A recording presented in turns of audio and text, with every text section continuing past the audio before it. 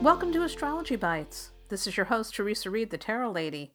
I'm the author of the Tarot Coloring Book and your host for this podcast series. If you're curious about astrology, you are definitely in the right place. This is episode 32 of Astrology Bites. And with each episode of Astrology Bites, you get a bite-sized astrology lesson that's often 15 minutes or less. It's super short and sweet.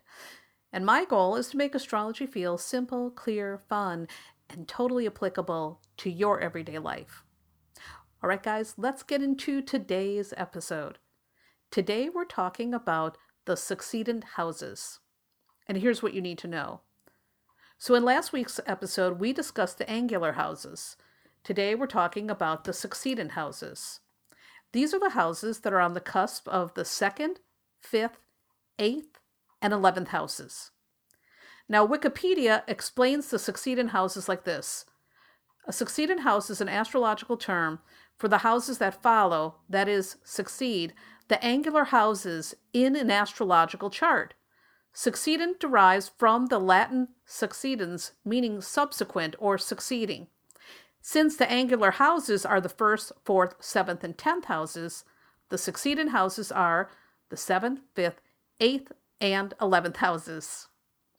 Now, in our previous episode of Astrology Bites, I mentioned that the angular houses are the most important, and they are. Now, the succedent houses are not quite as powerful, but, all the houses are still important because they represent different areas of our lives. The angular houses show where we initiate things. This is where we start stuff.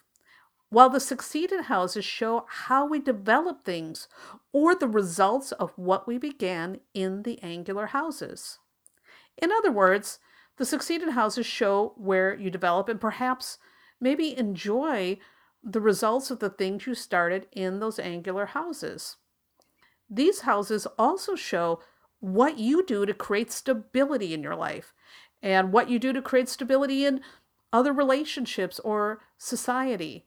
I want you to think of these houses as your solid foundation. And here's why they're so solid and all about stability. It's because each of the succedent houses are associated with one of the fixed signs. And so they're also called fixed houses. So the 2nd house is associated with Taurus, the 5th with Leo, the 8th with Scorpio, and the 11th house is associated with Aquarius. So the 2nd house contains your finances and possessions.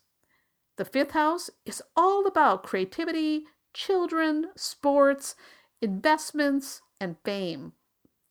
The 8th house is associated with sex, death, taxes, inheritance, and joint finances.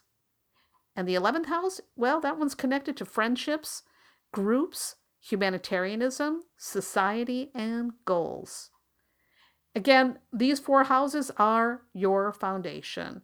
These are the things that make you feel solid in the world. And all 4 of these houses, by the way, have something to do with possessions or money, which I find very interesting. If you've got a lot of planets in those houses, chances are you're pretty grounded, down to earth, and maybe very much concerned with maybe, like the material side of life, or again, the things that create solidity in your life. All right, guys, that's it. That's all about the succedent houses, and that's all for today's episode. And hey, if you're enjoying the show, please take a minute to leave a positive review on iTunes because that's the best way to help new listeners discover the show. Thank you so much. And for more fun stuff, head over to my website, thetarotlady.com.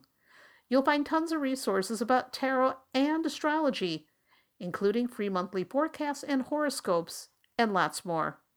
Again, that's thetarotlady.com. I'll see you there.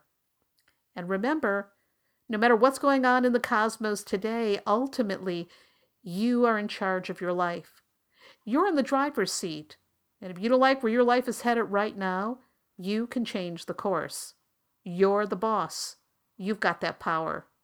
Be kind to yourself and others and make smart decisions. I'll see you in the next episode.